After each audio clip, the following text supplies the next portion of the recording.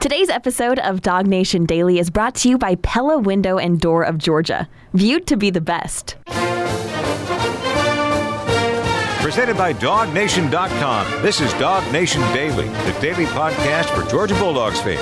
Here's your host, Brandon Adams. It looks like Georgia has acted pretty quickly here to hire a couple of assistant coaches over the weekend. That's not officially, confirmed by Georgia, but it has been widely reported, including at DawgNation.com. So we're going to operate for a moment here as if both these pieces of news are true, because we certainly believe that they are. And when it comes to what Georgia's bringing, the wide receiver coach, and what Georgia's bringing, the running back coach, I think there's sort of one big question that needs to be answered about both of these hires kind of together. If you don't mind, though, I kind of want to build to that and sort of take both of these individually for a moment and then kind of get to the sort of larger overarching question about where this leaves Georgia within the current landscape of college football. Let me begin instead by this. Matt Zenitz, reporter now for 24/7 Sports, on Saturday puts out that Georgia is expected to hire James Coley as wide receivers coach, sources tell 24/7 Sports. Now, that was the news as of then. We certainly believe that's where all this is heading. We assume that Georgia will make this sort of official here in a moment. And let me just acknowledge this to begin with, elephant in the room. This is a little bit awkward, I think, for some Georgia fans. James Coley back at UGA. We addressed this on Friday, the notion that it could be Coley. What we said at the time was, hey, you may not have loved him at wide receiver. I should say you may not have loved him as your offensive coordinator, but he's certainly qualified to be the Georgia wide receivers coach. He's been good in that role before. He's respected as a recruiter at a multitude of stops along the way during his coaching career, so you may not have loved him in the one role, but I think that you will appreciate him in this role. However, it's fair to point out that not every Georgia fan necessarily feels that way. For a lot of Georgia fans, there's this thought of, well, how come this program is going back to something that was thought not to have worked in 2019? And while I think those Georgia fans will probably eventually be very glad to have James Coley as their wide receivers coach, the truth is, I do think that's a fair question to ask. I don't think that's an unfair topic to sort of kick around here of, wow, isn't it interesting that Georgia's going back to a coach that a lot of people a few years ago had sort of decided they weren't very happy with. And if you think about this, in the span of time that we've been doing DawgNation Daily, presented by Pella Window and Door of Georgia, we've actually been pretty lucky. We've been very, very lucky. But in one respect, we've been, pretty lucky in that for a show like this, where it's always more fun when good things are happening for UGA, man, there's a lot of good stuff happening for Georgia on a regular basis. We're not forced to have a lot of unpleasant conversations around here. But what the one thing we do try to do, because we wouldn't be able to respect ourselves if we didn't, and we would imagine we'd probably lose respect from you if we didn't either, we do try to be as honest as we're capable of being on a regular basis. And so when something's not good, we have to try to say, hey, this is not good. And when James Coley was here in 2019 as the offensive coordinator, I think our commitment to honesty, caused us to say, this guy's not doing a good job. This offense is not functioning as well as it could have been. And if you've been with us for the entire time we've been on the air and you want to go back and kind of like chronicle sort of like, appendix style, all the things that we've sort of talked about, I would imagine James Coley may be the single figure associated with Georgia football over the course of the span of time this show's been around that we've probably been more critical of than anybody else. We just thought that was probably deserving. We didn't think that Coley was doing a great job as offensive coordinator there that year. And so the fact that he's now back in a role at Georgia in any form or fashion is a little bit awkward, given the fact that this was a guy that we found reason to criticize, and many of you found reason to agree with our criticism of way back then in 2019. So it leaves you wondering, okay, what do you do with this now then? He's back, different role, or at least than the role he had when he left here for the 2019 season, but back at Georgia nonetheless. How do you feel okay about this, knowing the last time that James Coley was employed, not every Georgia fan, with perhaps good reason, was happy with the job James Coley was doing? So let's talk under those terms here for a moment. I think the one thing you do take a little bit of comfort in is that when you look at the lackluster results for the Georgia offense in 2019, when James Coley was at the helm as offensive coordinator, is that Coley himself was more than happy to own the fact that the results were not as good that year as they needed to be. In other words, The results may not have been what you wanted, but James Coley didn't have his head buried in the sand about that. He sort of took that head on. In fact, if you want to go back to the time in New Orleans just before the Sugar Bowl, oftentimes coordinators are speaking before these bowl games. James Coley, speaking about the Georgia offense there at that time, admitted that the season that Georgia had offensively, the reason why they were in the Sugar Bowl and not the college football playoff, probably because of some offensive results that weren't quite what they should have been. James Coley took that head on back then near the end of his only season as Georgia offensive coordinator. This is what Coley said back then. Everybody knows, everybody's talked about, the play on the outside and, the questions on Jake. And you know what? I got to do a better job, first and foremost. Starts with me, right? So, I'm looking at myself hard and criticizing myself and busting my tail to get that end better.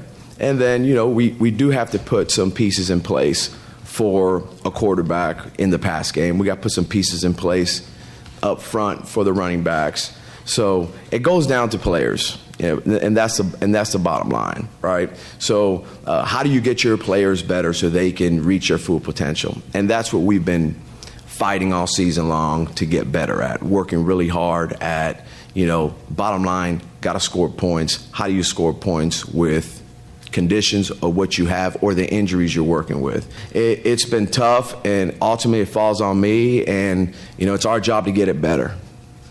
So you would obviously love for the results to have been better, but the fact that Coley owned the fact the results weren't good enough, I think you at least take some comfort from that. The other thing you hear him say there is, hey, we've got to put pieces in place to help our quarterback. Well, as the offensive coordinator, Coley's responsible for so much more than just that. But in terms of the putting the pieces in place, now James Coley gets to focus more on that job as wide receivers coach. It'll be his job to put those pieces in place. He also talking about getting players better. Once again, the development part of this is something that Coley now, I think, can focus on a whole lot more. A person smarter than me in the past has said that when it comes down to what a football coach's job is, you got to go out and acquire talent, you got to develop that talent, and then you've got to deploy that talent, on the field. Well, when it comes to how the talent is deployed, the strategic decisions you make as a coordinator, yes, it is true that James Coley was left somewhat lacking in all of that. But when it comes to acquiring talent, James Coley has an incredible reputation on that, and developing that talent and getting it better, we think that he can be more than capable there too. He won't be the offensive coordinator at Georgia.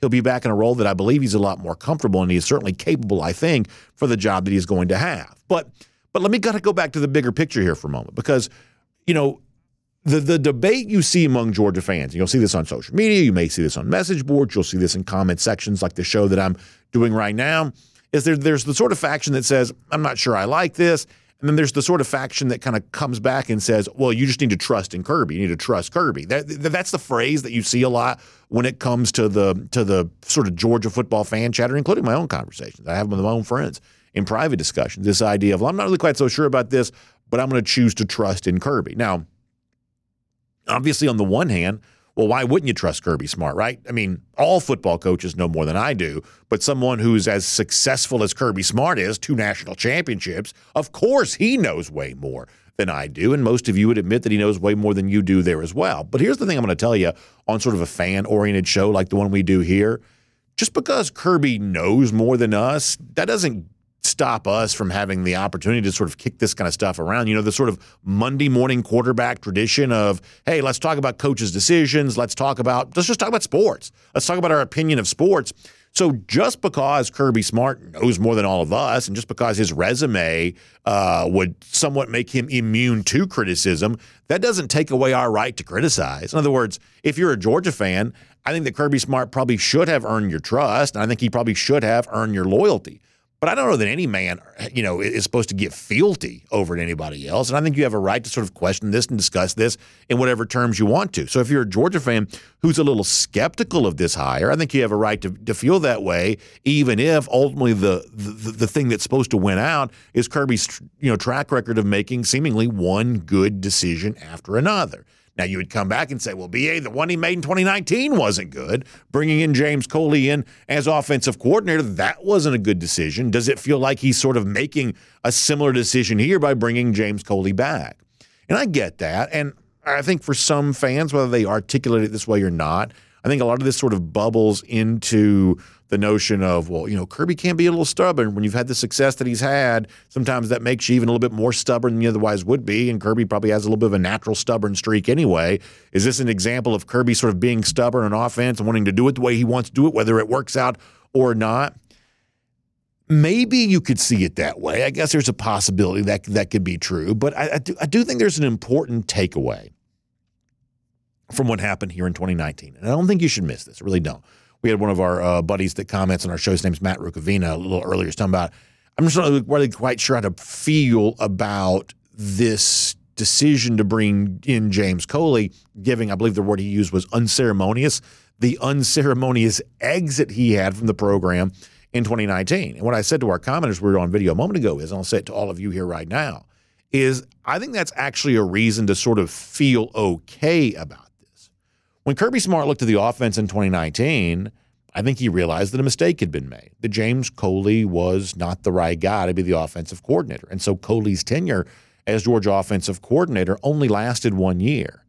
I think that if you're skeptical of some of the decisions that sometimes Kirby makes on offense, I think you should be well aware that when Kirby has made a misstep, when he's made a mistake, and no one's perfect, everyone's going to have some mistakes, I think that Kirby's actually shown a pretty strong willingness to admit those mistakes. Now, what Kirby doesn't do, and this is sort of, I think, a leadership lesson, is that while Kirby admits a mistake, he doesn't necessarily admit to admitting to a mistake. In other words, he corrects the error without putting a whole big spotlight on it. And so when James Coley leaves, it's not like Kirby Smart has some huge mea culpa of, oh, yeah, we made a terrible error. We should have never done this. I need to give up some of my offensive philosophy and do things totally different.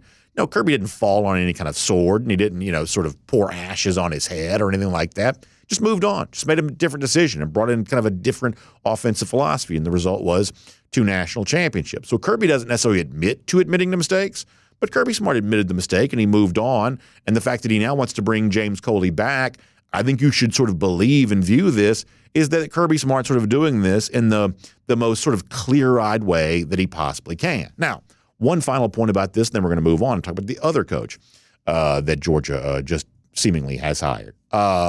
It's this, is that everything that comes down to Kirby Smart hiring coaches, the coaches coming in, and the job they're required to do, all of this comes down to results. And I think the thing that lingers over Georgia here right now, in an otherwise stellar season, Georgia was undefeated in the regular season. We think that Georgia was the best team in college football, even though it didn't ultimately get a chance to prove that in the college football playoff. In an otherwise stellar season, Georgia came up just a little bit short. And why did it come up just a little bit short? I think we would say that Georgia didn't score enough points in the SEC championship. Now, when it comes to the games that matter most, the elimination-style games, the kind of games that when you lose them, your season is in jeopardy of coming to an end, I think when it comes to those kinds of games, you got to score a lot of points. And the one thing that Georgia did very well in the Todd Monken era was, potential elimination game, SEC championship in 2022, or college football playoff semifinal game against Ohio State, 65 points in a national championship game, 40-plus points against Michigan, 33 points in a national title game against Alabama, albeit one of those being a defensive score.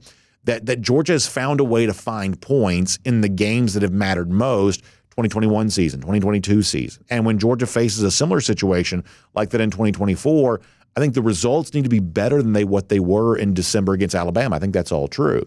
But understanding there is a standard and there is a way in which these guys will be evaluated, I think ought to make you a little bit more comfortable in the decisions that Kirby Smart is making, because he knows full well how true that is. He knows they need to score more than they did against Alabama here this year, even though the offense was great during the regular season. That version of the offense didn't show up against the Crimson Tide in December. And that can't be true in 2024 if Georgia's going to get back in the national championship business. So the decision to bring in James Coley and the other coach we're about to talk about, that represents the best efforts that Georgia can make to be as good as it needs to be on that side of the ball. And we've seen what Georgia's best efforts look like in the past. They look like a national championship level offense, scoring about 40 points per game, including in the games that matter most. That's the job that James Coley's been brought here to contribute to, and we think that he's more than capable in this role of getting that done. My name's Brandon Adams, and this is DawgNation Daily, the daily podcast for Georgia Bulldogs fans, presented today by Pella Window and Door of Georgia. We're glad to have you with us, no matter how you get to us. We're live on video, 10 a.m. across all platforms. We're on the radio at noon, on Athens Sports Radio 960 The Ref. And we're available as a podcast anywhere you find them. Just so happy to have you as a part of our program today. And so thankful to our friends at Pella Window and Door of Georgia, making it all possible. If you're like me, you're probably wanting to be outside this weekend as much as you could be because the weather was gorgeous. But when you are inside, isn't it fun to look out the window, see the sun shining, and the way it all looks, this kind of time of year when spring starts to sort of tease you a little bit that it might be here to stay? Well, when you look out your windows, what kind of windows are you looking outside of? Are you looking at the best possible windows you can have for your home?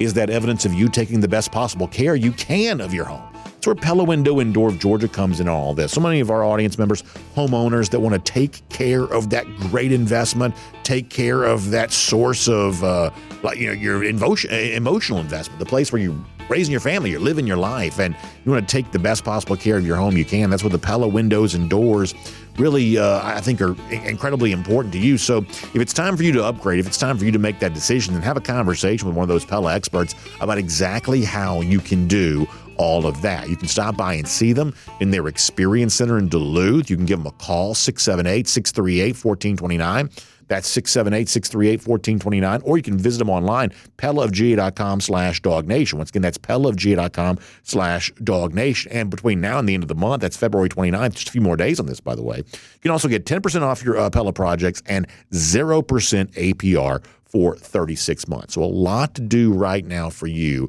in terms of taking advantage of that great offer from Pella Window and Door of Georgia. Go see them in Duluth, put your hand on the product, find out what makes it better, or have that no-pressure consultation with one of those Pella experts, either in your home or virtually or however you want to do this.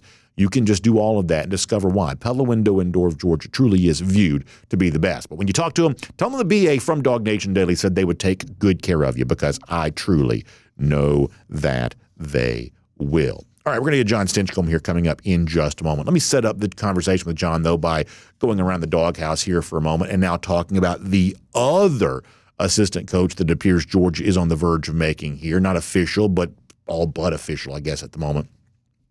And it is also a name we talked about on Friday. Let me show you Matt Zenitz here. Once again, Matt, he's kind of a big newsbreaker type guy, does a good job with all of that. He reports yesterday that Georgia is expected to hire Georgia Tech wide receivers coach Josh Crawford as its running backs coach. So Crawford has been at Tech as wide receivers coach. He is now, here going to be at Georgia as a running backs coach. That's a position he played in college during his time at Morehouse. You sort of know the resume. We talked about this on Friday. This is a guy who's been at Colquitt County as a assistant coach. He's been at Lee County, another power program down in South Georgia. He's been at Valdosta, spent some time at Western Kentucky. Pretty impressive resume overall, but we're led to believe it's that time, especially in South Georgia. Now, he spent some time at GAC too, but especially in South Georgia, down there at Lee and Colquitt and Valdosta, that probably adds to the value of what Crawford can bring to the table here for Georgia, knowing this state so well. And this matters a lot right now because for the class of 2025 and the class of 2026, this state is incredibly deep at a lot of positions, including the one in particular that Crawford's going to be recruiting, but he'll be handling that area for Georgia in some respects there too. In fact, you want to go back to December here for a moment. Kirby Smart talked at the time about the nature of in-state recruiting, the fact that one of the punctuation marks to Georgia's 2024 class was winning a big high-profile battle for K.J. Bolden out of Buford, taking him away from Florida State and kind of breaking the curse, so to speak, there at Buford, perhaps setting the stage for some major league in-state battles in 2025 and 2026. And going back to December, Kirby Smart talked about his view on winning recruiting battles in the state of Georgia. Actually, we don't have that, so let me move past that there for a moment. That's my error. And instead talk more about how Crawford gives you a chance to do that. Because when Crawford was hired at Georgia Tech, he was just in his first season a year ago, part of Brent Key's staff. When Crawford was hired there at Georgia Tech, he kind of openly acknowledged then, having been at Western Kentucky, somewhat limited college experience, coming down to Georgia, that working there at Georgia Tech, he was going to lean on his time as a Georgia high school football assistant coach for, how he, hoped to do a better job there with the Yellow Jackets. That was true in Atlanta. It's definitely going to be true in Athens. This is Crawford kind of talking about his own sort of in-state experience and kind of what that matters to him in terms of being an elite recruiter now at a place like Georgia. Here he is when he was introducing himself to the Georgia Tech audience. Obviously I spent 10 years in this state coaching high school football and some really, really good programs. And so that allowed me to establish some really good relationships with a lot of coaches in the state, and also have an opportunity to coach a lot of good players. And so from coaching in the state, that helped me from a relationship standpoint. And then I was very fortunate, to be in some of the top programs in the state and the Southeast, which I felt like prepared me from a coaching standpoint, from a work ethic standpoint, to be able to, translate, at this level and do a good job. And so I'm very grateful to that. I say that all the time. I'm very grateful for my high school tenure. I think it's had a big time effect, on, any success that I've been able to have at this level. So there you go. Crawford clearly talking very openly about that time as a Georgia high school football coach, power programs like Colquitt, like Lee County, like Valdosta, and clearly making that a big part of how he was branding himself when he was introducing himself to Georgia Tech this past spring. And you better believe, for Georgia, who wants to be down there, one of the top running backs in the state right now is Usmani Cromar, for instance, down in Lee County. Colquitt County big-time players every single year. That was also a spot where Georgia lost a commit this time a year ago, or around this time a year ago, when it comes to Nycar. And Valdosta, obviously one of the power programs of the state. If Crawford knows those programs as well as he does, that gives Georgia a chance to have even deeper inroads down there. And that is clearly a very valuable thing. But let me say just one more thing, though, before we bring on Jon Stinchcomb on all of this. I think that's great. I think that Coley's history as a great recruiter is a strong thing there as well. I do think, though, that the one question – I'm going to talk to John more about this here in a moment. I think the one question that probably still needs to be answered about all of this, and I don't know that I necessarily have the answer to this. I don't know that anyone knows the answer to this as of yet. But the one question that's still sort of out there is, okay, so clearly you like what Crawford has a chance to do in-state recruiting. Clearly James Coley, South Florida, that's the place he has the deepest ties. He has a long track record of really succeeding down there. But how does that job change now in light of the transfer portal, where now your recruiting efforts are also about recruiting your own roster over and over again? And especially the position like wide receiver that Coley's being brought here to coach and recruit, knowing that NIL is such a prevalent part of the overall discussion about wide receiver recruiting, how different is the position coach's job in the NIL and transfer portal era, and how much are things changing now from when Dale McGee was hired in 2016, or when Brian McClendon, was kind of making a name for himself as a college coach?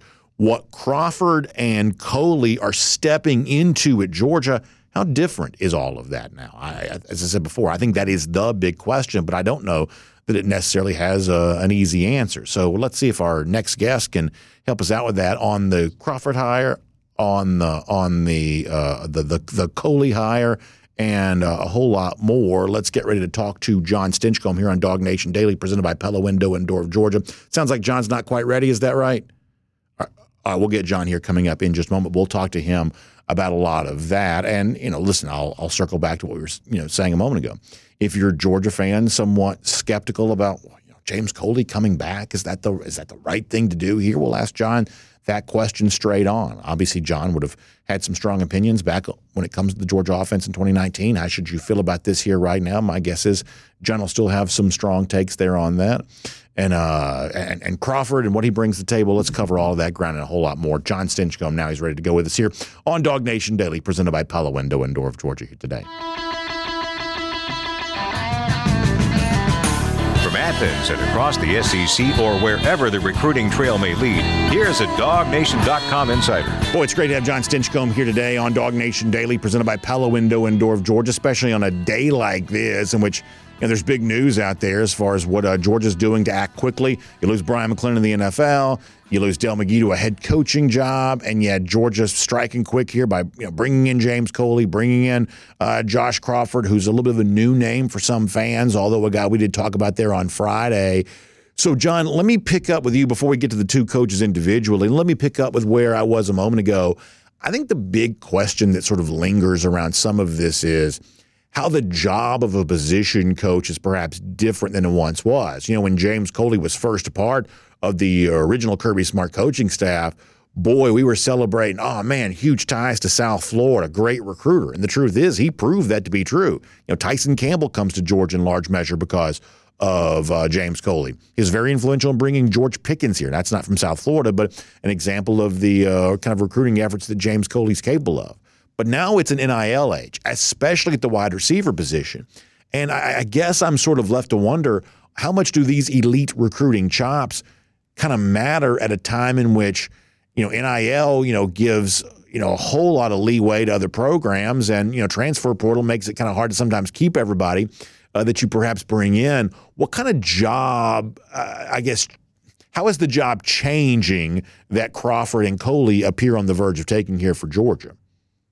I think it's an evolving role across the board. You look at what their ask is, and it's certainly changed over these last 3 years with NIL, but being a good recruiter, being able to connect and build relationships will always matter. And Coach Smart has said it on multiple occasions that he wants coaches that not only are additive in the meeting rooms and able to progress players as they come to the University of Georgia, but you got to be able to get the right guys in to be as competitive as Georgia has been. And these latest two additions are replacing guys that were highly talented at building those relationships, and now they're coming in and have made their own hay, if you will. Coley's a guy that we're familiar with, and like you just mentioned, has been able to connect with players. So NIL is most certainly a factor, and for a lot of guys, one of the leading factors. But the ability to build relationships, the ability to connect with these kids and let them know that coming to the University of Georgia is going to be in their favor as they try to, create the careers professionally that almost every single player that comes to the University of Georgia is expecting. They want to be able to do that with the assistance and the improvement of a guy that they trust and know that can get them there, and B, somebody that they can form a relationship with and know that their best interest is at heart.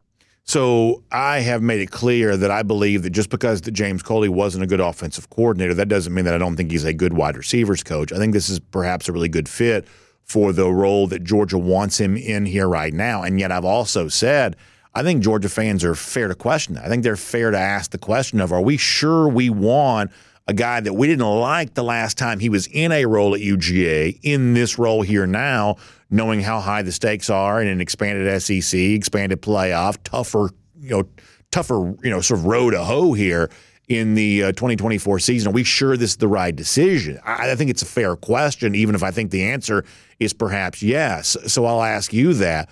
What do you make of a guy that I think just objectively true, left a lot to be desired as an offensive coordinator, being back in kind of a role that he also once occupied here there as well as wide receivers coach? What do you make of James Coley's return in particular? Yeah, for anybody who's run a business, they know that having the right people is important. Having them in the right seat on the bus is equally as important. And I think, you look at these head coaching hires, and it's mainly based on, they were productive as the coordinator position, either defensive or offensive coordinator. That's a big jump. That's a different ask of a coach when you're saying, hey, I need you to put together schemes and call plays on a given game day, as compared to what the ask is of a head coach or position coach. So James Coley very well could be the right guy on the bus. He's somebody that obviously Coach Smart wants on his bus, and maybe this new seat is a good spot for him, because I'm in agreement with all those that assess his role as the offensive coordinator, and whether it was his own development of where we were, where he was, as coaches change and evolve and try to adapt. But it's apparent to me that Coach Bobo did an incredible job as we transitioned from the Todd Monken era to the Bobo era, and now they see something again in Coley that they like the addition to this entire staff.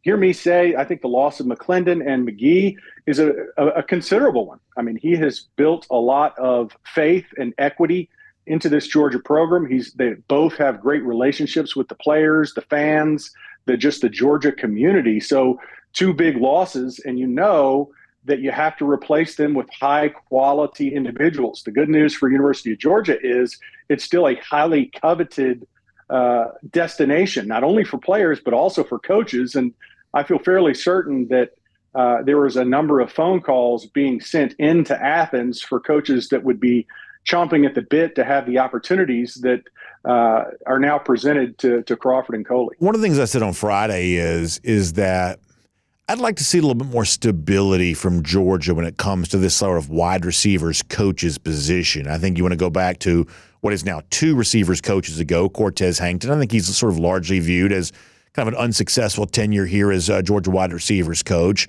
And then Brian McClendon, I think a lot of Georgia fans really liked him, and McClendon had a huge impact, I think, on the Peach Bowl. I think kind of underrated in terms of Georgia winning that game was the fact that the Georgia receivers that day kind of went, almost sort of play for play with the really good Ohio State, receivers. That was a really good day for the Georgia wide receivers, but ultimately, McClendon doesn't stick around, very long. He's on his way to the NFL, and now it's James Coley being here, which brings about sort of a series of questions. What do you make about the relative, I guess it's the okay word to use here, instability for Georgia at the wide receiver coaching position? Yeah, well, I think McClendon did a great job of raising the floor. I think you look at the bottom of that position group, and even the quote-unquote worst on the list is much better than the stock that we've had in even recent years. So an incredible job of making sure that it's competitive throughout practice. I think you look at the amount of rotation that occurs on a game day and the amount of players that they deploy, and even with the loss of this past season, multiple games for Ladd McConkey and a couple years back with George Pickens, it affects the ability to call an offense. And when you bring in guys that can recruit and raise that floor, I think it does an incredible job. Now, consistency, it's certainly been lacking. I don't know if I can put my finger on exactly why. I think you look at the names on that list, and they're ambitious individuals. And I think when you look at the University of Georgia,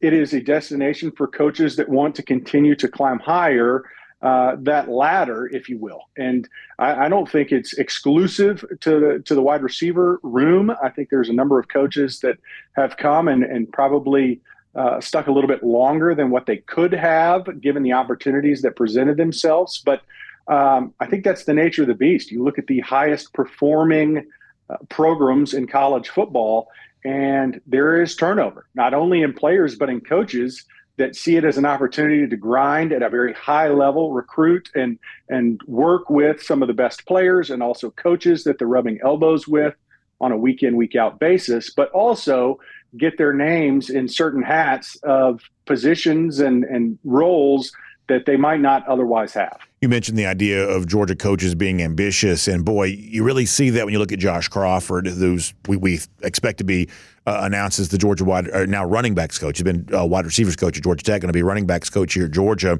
This guy who plays at Morehouse, kind of parlays that into a lot of high school experience, GAC, Lee County, Colquitt County, Valdosta, goes to, some college experience there at Western Kentucky, very prolific offense at the time at the group of 5 level, parlays that into a Power 5 job, at Georgia Tech, and then parlaying that now into a really big time job at a place like Georgia. I mean, this is the sort of blueprint for how you become sort of an upwardly mobile coach and using every opportunity to kind of better yourself along the way. I think it's kind of a cool resume. This is not a guy that I really knew very much about before he kind of got into the radar here for this job. I didn't even know him last year at Georgia Tech, just being completely honest. But boy, I love that resume, and I love what I think he has a chance to do for UGA. This just sort of feels like the kind of hire Kirby Smart makes. Beyond that, what do you think of Josh Crawford here? Yeah, don't know a lot about him, but I think it's similar. You hear that resume and you say, golly, there's a lot of parallels to Coach McGee in that there's a lot of deep ties here within the state. There's opportunities for him to connect not only with the players in our state, but you look at some of these coaches and you see their upward mobility. You see the track that they've been on, and at each position, someone at a higher level recognized a unique talent. It reminds me of someone like Sean McVay, who, only a few years back was a high school coach. And then you fast forward about a decade and you say he's now, leading a team into a Super Bowl and say, man, there's some guys that are uniquely talented, that understand the game, that for those that they're around, given the opportunities, they see something special. And, again, I don't know a lot about Coach Crawford, and it's pretty lofty air to say he's, in that same conversation as a Sean McVay. But I do think it's relevant when you talk about guys that are able to transcend not only specific levels, whether it's high school or I hate to say it, but a lower tier of college football, and then recognize that they still can be impactful. We've seen that in other position groups that in the University of Georgia staff. There's some names that aren't exactly familiar or the biggest in that position group that Georgia has brought to town and have really thrived. So hopeful that Crawford is another in that long list. Yeah, I mean, Western Kentucky's not that low of a job. They make a bowl game every now and then. Oh, you're talking about the other one. Oh, you're talking about the other one. Oh, yeah. Yeah, exactly. I'm sorry. Shots fired. On a more serious note, the way this is being sold, I think that Crawford sells this himself. Hey, because I do have those in-state ties, I can provide a lot when it comes to in-state recruiting. And, John, 2025 in Georgia, very, very deep. No surprise, but even for Georgia, extraordinarily deep.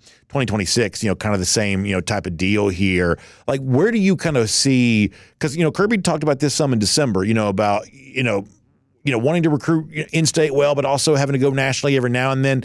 What do you make about the viewpoint of some fans of, hey, this is a really good time to kind of reaffirm our commitment to get the best players in the state of Georgia, something that Georgia, until the KJ Bolden flip, was perhaps definitely not doing in this 2024 class, even though it was the number one class in the entire country. I do realize that's an important caveat to the discussion, but nonetheless, what do you make of the idea that a guy like Crawford, familiar with schools that typically produce some of the best talent, this sort of perhaps signals a little bit of a reaffirmation to how much Georgia also wants to dominate its own state when it comes to recruiting as well?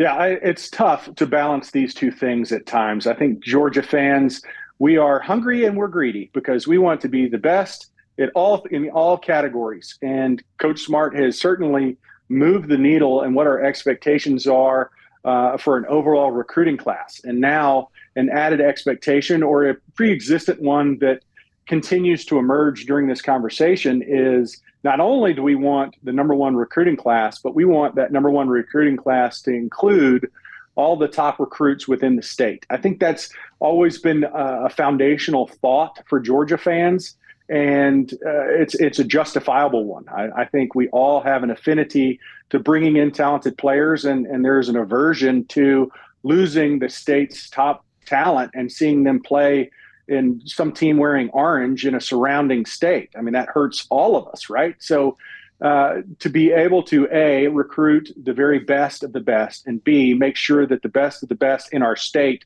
stay wearing red and black are two very real expectations that I don't think are only expressed by the fan base. I think there's sincerity when you hear Coach Smart talk about the talent in state, that we want to make sure that Georgia is in that discussion, not only in that discussion, but that team that they choose, because he continues to prioritize bringing in top talent. And we all recognize that some of the very best is right here at home. So let me finish with this. And this is not me trying to be snarky. I'm just pointing out something that sort of hides in plain sight. Isn't it amazing that, we're talking about, how good are these fits for Georgia and what does this mean for UGA? We're really not even discussing it all. James Coley was just hired at South Carolina. Josh Crawford was in 1 year there at Georgia Tech, and these programs that we would think of as rivals to UGA. And like I said, this is not me trying to be snarky. I'm not trying to be funny. They're seemingly incapable of lifting a finger to keep those guys employed at their spots if Georgia wants them. In the case of Coley, I believe they're going to pay the buyout to get him out of South Carolina, which is not a small amount of money necessarily, but nonetheless, it's just a stroke of the pen, and it's done for a guy that was just hired by a team in the SEC here.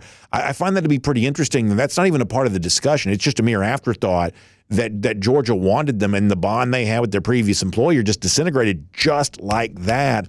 That's not even a part of this discussion, but nonetheless, I think does speak to the overall power that Georgia enjoys right now in comparison to some of the border programs here and rival programs. And John, as you know, it was not always that way.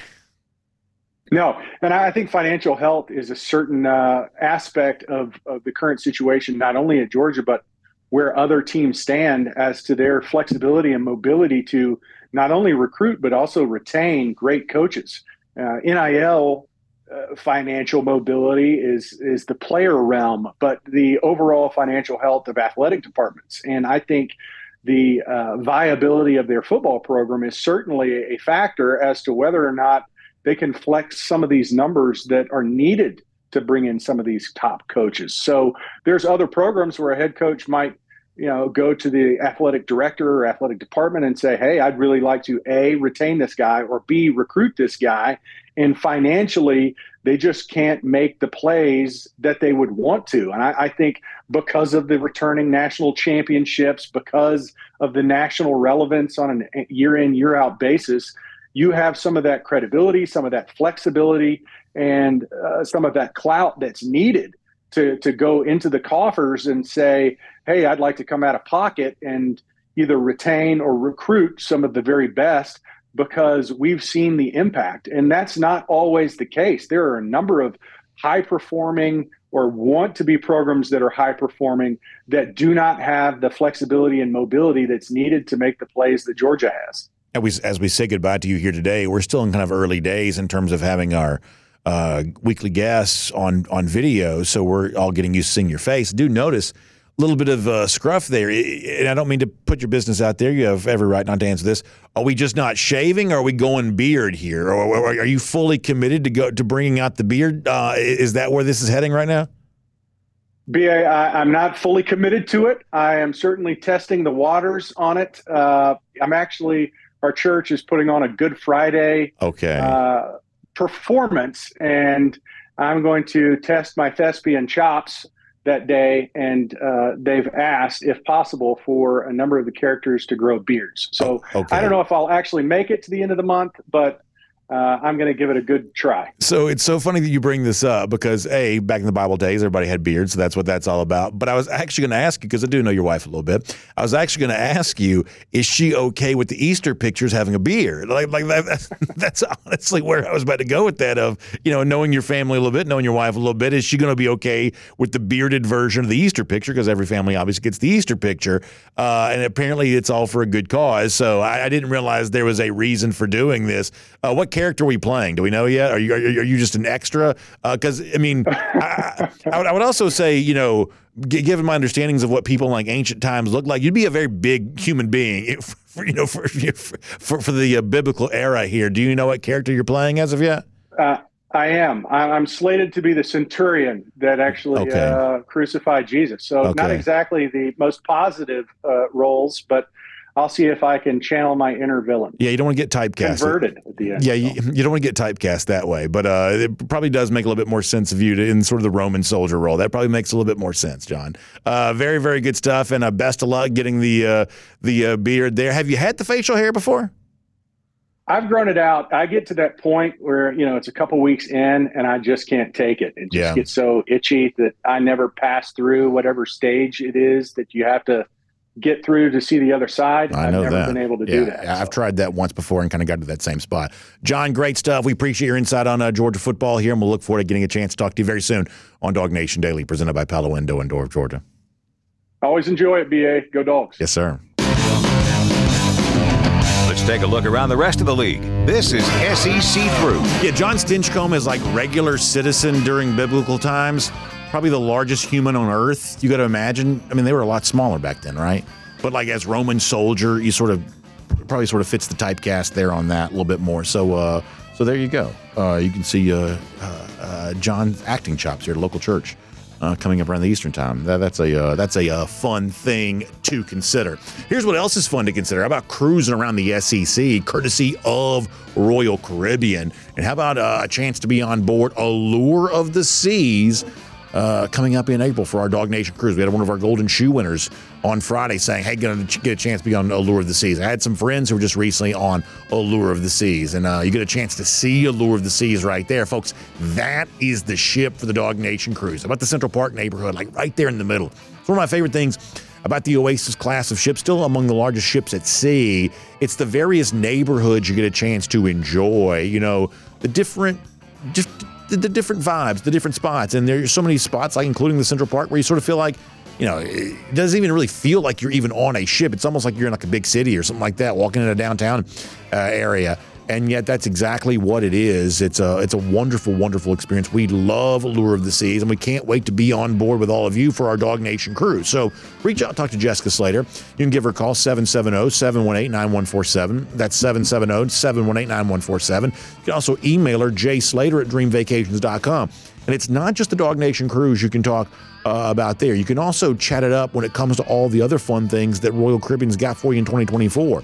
The debut of Hideaway Beach there is a part of Perfect Day Coco Cay, Icon of the Seas. I know you've heard me talk a lot about that. How about Utopia of the Seas, the brand new Oasis class ship, which is debuting in Port Canaveral, sailing out of Port Canaveral coming up in July. You got two of those great things, many great things there coming up for you in 2024. So stay tuned for all of that. Just so many extraordinary things going on when it comes to Royal Caribbean, and Jessica Slater's got you covered on all of that. And by the way, if you want to find out more information for the Dog Nation Cruise, you can also go to the website royaldogs.com there as well. That's royaldogs.com. I'm watching the video here, and you're seeing the Flow Rider there, the surf simulator, two of those on the back of Allure of the Seas. Man, it's going to be a fun ship to be a part of. Cannot wait to do all of that with you. So let's do some cruise around the SEC through stories. We got a sort of a strange collection of stories for you here today. Let's start with something serious. On Friday, it was announced that Tennessee is going to win. Tennessee, we don't use the word Tennessee and win very frequently in the same sentence, but they did win in court against the NCAA. They got their injunction against the, I think I'm using the right word. I don't like the legalese talk sometimes because I feel like I never speak it correctly, but I believe they got the injunction against the NCAA, who wanted to kind of basically investigate Tennessee for alleged infractions involving NIL. Court said, no, you can't do that. So essentially what this is being interpreted as, and we certainly, don't have any reason to dispute this, is sort of the end of the NCAA having oversight on so-called pay for play. That from now on, collectives can sort of openly do what they were always sort of doing to begin with. I mean, most of this was about semantics. And part of the reason why there's so little transparency about NIL is because there were state laws in place, whether they were enforceable or not. There were rules in place, whether they were enforceable or not. And no one wanted to do like Tennessee here, or like Florida perhaps in the Jaden Rashada situation, or some of these other type of deals. Nobody wanted to accidentally step into saying something that could get them in trouble either with the NCAA or with the courts. And so that's why there's so much secrecy around NIL, because I think a lot of people, players, coaches, administrators, I think they were a little bit confused about, okay, well, here's what's happening in practice, but what's the rule supposed to be? What's the law supposed to be? And that's why there's been so little transparency about all this. It will be interesting to see now, in light of the fact the NCAA has been sort of slapped down one more time, if we'll start to see a little bit more on the record, verifiable transparency about what actually is happening in terms of so-and-so getting some, X amount of dollars, so-and-so getting 2X of that, if we'll see a little bit more transparency in all of this. And the one other point I'm going to make about all this is that, you see different people having a different response to situations like this. The one thing I want to be very clear about when it comes to this show, and when it comes to my opinions that sort of power and fuel this show, we are not against players getting paid. We never really have been. To be completely honest with you, I wasn't really against players getting paid under the table, allegedly, if that happened in a bygone era. I'm not against players getting money. That's never been all that big of an issue for me. I am against players becoming employees, and I am against players unionizing, so to speak. And I am against, the idea that what we sort of think of as the college system now has to be destroyed and trampled on and rebuilt by people who've never built anything. I am concerned about that. I have no problem saying we live in a, sort of pay-for-play era. There's a chance that going back to SMU and Eric Dickerson and stuff like that, maybe we've always lived in a pay-for-play era. Who knows? But I have no problem being in a pay-for-play era. But if pay-for-play means, well, now you got to unionize, now you got to make people employees, I think the amount of unintended consequences that sort of spiral off of that leave college sports unrecognizable. And when you take something that's been as popular as college athletics is and you create something that is unrecognizable compared to its previous form, of course there's risk associated with it. Of course there is. So I think the wise question to ask is, and it's not obvious to me that people are asking this, but the wise question to ask is, okay, how do you fairly compensate while also keeping this as college athletics? When I say college athletics, I don't even mean the college part. I just mean, college athletics is a uniquely American thing. I think that's one of the things that sometimes endangers it. It is a uniquely American institution. How do you protect the institution while also taking good care of the players? That's the question to ask. And yet it's not obvious that people seem to fully understand that in this ongoing discussion. But bottom line is Tennessee does win in court. Billy Napier, we'll find out if this is a win for him later on, but he does make a couple of staff changes here. Jesse Ackerman looks like he's been brought in to replace Craig Fitzgerald. Florida suffered the indignity a few weeks ago, as you'll remember, of losing its strength and conditioning coach to Boston College. Say that again and ponder on that for a moment. Looks like Jesse Ackerman's going to be the replacement there, but maybe more importantly, Russ Callaway appears to be getting a promotion to like co-offensive coordinator here. Callaway had been on the staff, now going to get the new title. I don't know what this means for Billy Napier, though. Napier is the play caller. Napier is also in sort of a put up or shut up year.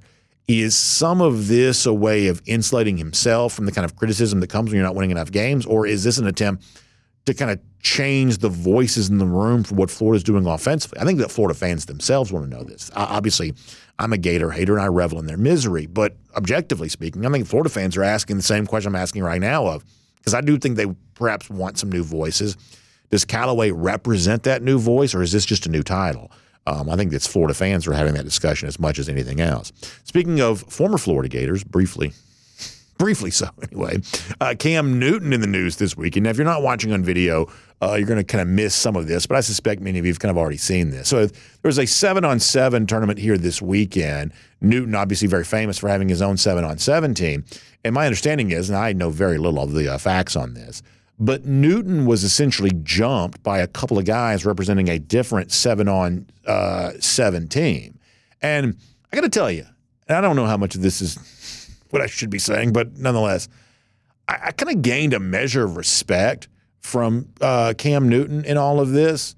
I mean, to be honest with you, like Cam Newton's obviously a giant of a man, of course. We saw that when he would face pass rush in the NFL. But he gets jumped by two dudes at this 7-on-7 event. He doesn't flinch at all. Just to be completely candid, someone who dresses the way that Cam Newton dresses, I would assume would not be great at fighting. But the truth is that Cam Newton more than holds his own in this situation. And you might imagine, and you would be right to imagine, I'm not the most experienced guy in the world when it comes to like fisticuffs. I'm not a very seasoned pugilist, not very, experienced when it comes to combat. So I haven't been in a lot of fights. But I would imagine when you're the couple of guys here that jump Newton, there's got to be nothing worse than when you jump a guy, when you start something and you realize you're not going to be capable of finishing it, because that's what happens here. These guys jump Newton, and Newton's just throwing him around like rag dolls. And like he's not fazed by any of this at all. He's wearing a very strange hat, and it doesn't move off the top of his head, not one iota. So in a roundabout way, I gained a measure of respect for Newton here, because clearly it seems like, he was not the instigator. He was instigated upon, and yet Newton more than handled his business. So give him a little bit of credit, I guess, for all of that. Another story here involving a little bit of video there as well. You may have seen the after effects of the Wake Forest win against Duke this past weekend. They stormed the courts there in Winston-Salem, and the Duke player kind of falls down, kind of gets injured, and this sort of brings back a debate that happens from time to time about court storming and should we ban the court storming? Should we? This happens some. I mean, we shouldn't say more and back. We've had some pretty high-profile instances in football there as well. There was obviously the thing with Caitlin Clark the other day when she took the flop after she got hit the Duke players seemingly kind of doing some of the same type of stuff here, although admittedly, I'm sure you don't love having all these people in your face.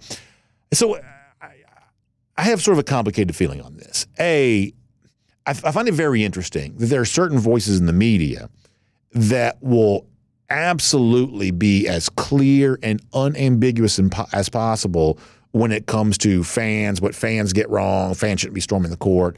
And yet those voices don't seem to be nearly as clear when it comes to the more significant issues that college athletics seems to face right now. Like, make a list of the biggest problems in college athletics. Fans storming the court after a basketball game is like number, whatever on the list, but it's not 1, 2, 3, 4, 5 or anything like that. There's a lot more serious issues in college athletics. But some of the voices that are super clear about their disdain for fans on this, not quite as clear when it comes to, more high-powered officials that perhaps are sources or at least, high-ranking enough to earn protection. Sometimes it seems like we don't get quite the same level of clarity when it comes to certain voice in the media. I'm sort of, to the extent that you can be pro-court storming, I sort of am pro-court storming. I don't have a whole lot of I'm not scandalized by the fact that fans want to run onto the court, especially when ESPN shows it on TV all the time. So I think some of the court storming stuff is, sort of overstated. I'm sorry the guy got hurt. I am, but I'm not sort of anti-court storming. Although I have been in some court storming situations. I mean, insert your own joke here, but there haven't been a lot of instances in which Georgia fans have been able to storm the court. But when I have seen that go down after basketball games, you are sometimes surprised that more stuff doesn't happen with some of that kind of stuff, because it is sort of a weird situation having the players and the fans so close together. But I think there's also a way to make some of that kind of stuff a little less dramatic. No surprise that Duke seems to be courting some drama there when it comes to some of that kind of stuff. Speaking of drama, a couple other stories for you real quick. So South Carolina, Williams-Brice Stadium is going to host an English Premier League match. Can somebody remind me, who are we? It's Man United and Liverpool, is that right? Man United. So these are like two of the biggest clubs out there. It's also going to be the match, whatever you want to call it, friendly, is going to take place in August in Columbia, South Carolina. It's going to be 7,000 degrees. Now, the only thing I know about like Great Britain in the summer is what I've learned from watching the British Open, where it's like always raining and overcast. I'm assuming that's the way it is in Great Britain all the time, I'm guessing. They're going to be falling out in Columbia like it's Bunker Hill. Do these British folks know what they're going to get into when it comes to this summer heat? In Columbia, South Carolina, that's going to be rough. So we'll see how they handle that there. Obviously, also kind of an interesting way. I'm assuming that South Carolina gets some money from this too, right? I mean, maybe kind of an interesting way to use your stadium, which sort of lies dormant for most of the year. Getting a little extra money in the coffers, kind of an interesting move there for the Gamecocks. And speaking of interesting moves, one final story to give you here, this sort of outside the SEC. Eric Bieniemy, you know him. Been discussed a lot because he was an assistant coach for a long time with the Kansas City Chiefs, working underneath Andy Reid. Bieniemy had sought to be a head coach, and so wanted to get away from Reid, became offensive coordinator with the Washington Commanders this past year. That didn't really go all that well. Obviously, that coaching staff was completely blown up. And so now Bieniemy's taking a different step, coming to the college ranks, going back to a part of the country he grew up in there in Southern California. He's going to be Deshaun Foster's first offensive coordinator as UCLA goes into the Big Ten. So Bieniemy was a guy at one point in time who was thought to be perhaps in the mix for some NFL head coaching jobs. For whatever reason, that hasn't materialized. And so now Bieniemy going to college as an offensive coordinator here. So kind of an interesting move as UCLA deals with the aftermath of losing Chip Kelly, who left the head coaching position to go be an offensive coordinator, now making a pretty big high-profile coordinator hire from a guy that had gained a lot of fame in the NFL in recent years. And with that, will make that cruising around the SEC, courtesy of Royal Caribbean. And as we wrap up here today, we'll do so with a couple of golden shoes. We'll show you the first one on the screen. So Abe Froman sends this in. I don't know who this is. You may be surprised to learn I don't know a ton about hockey. I don't even want ice mixed with my bourbon, much less with my sport. So hockey, not a thing I'm super acquainted with necessarily. But apparently someone on one of the pregame shows, is this the one that's on the Turner Network? One of their analysts was wearing a Georgia Ice Dogs sweater, I believe you call them. I believe in hockey those are known as sweaters. So Abe Froman sharing that with us there, one of the analysts wearing the Georgia Ice Hockey sweater. So there you go, or Ice Dog sweater. Good stuff. Anytime you get a little Georgia representation on TV like that, it's probably worth a golden shoe. Appreciate Abe Froman sharing that with us. And a lot of you know that, speaking of sports I don't know much about, track and field, things like that, I don't always follow as well as I possibly could. But Georgia on Tap shares this. Christopher Morales-Williams sets a world record in the men's 400 meter at 44.49 seconds. Amazing.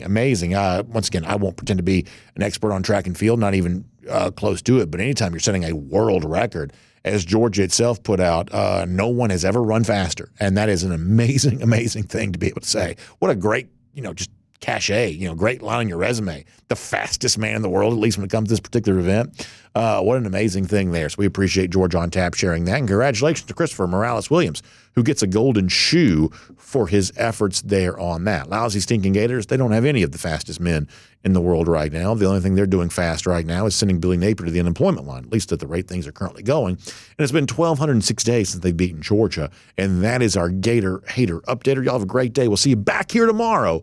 DawgNation Daily, presented by Pella Window and Door of Georgia.